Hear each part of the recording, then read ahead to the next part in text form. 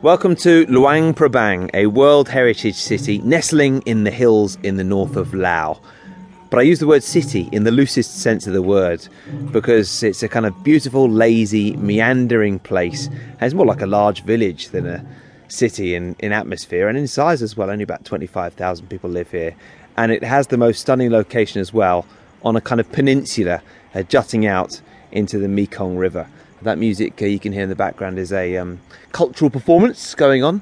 It's the early evening and I'm just standing to the edge of the night market, which is one of the principal attractions here in Laos at night. Although, to be honest, everything wraps up pretty early. But there's just so much to do here. Monasteries flowing over with saffron-robed monks, temple bells and drums, sacred caves, and so many alternative ways to discover the beauty of Luang Prabang province through kayaking, trekking, mountain biking, or relaxing cruises on the Mekong.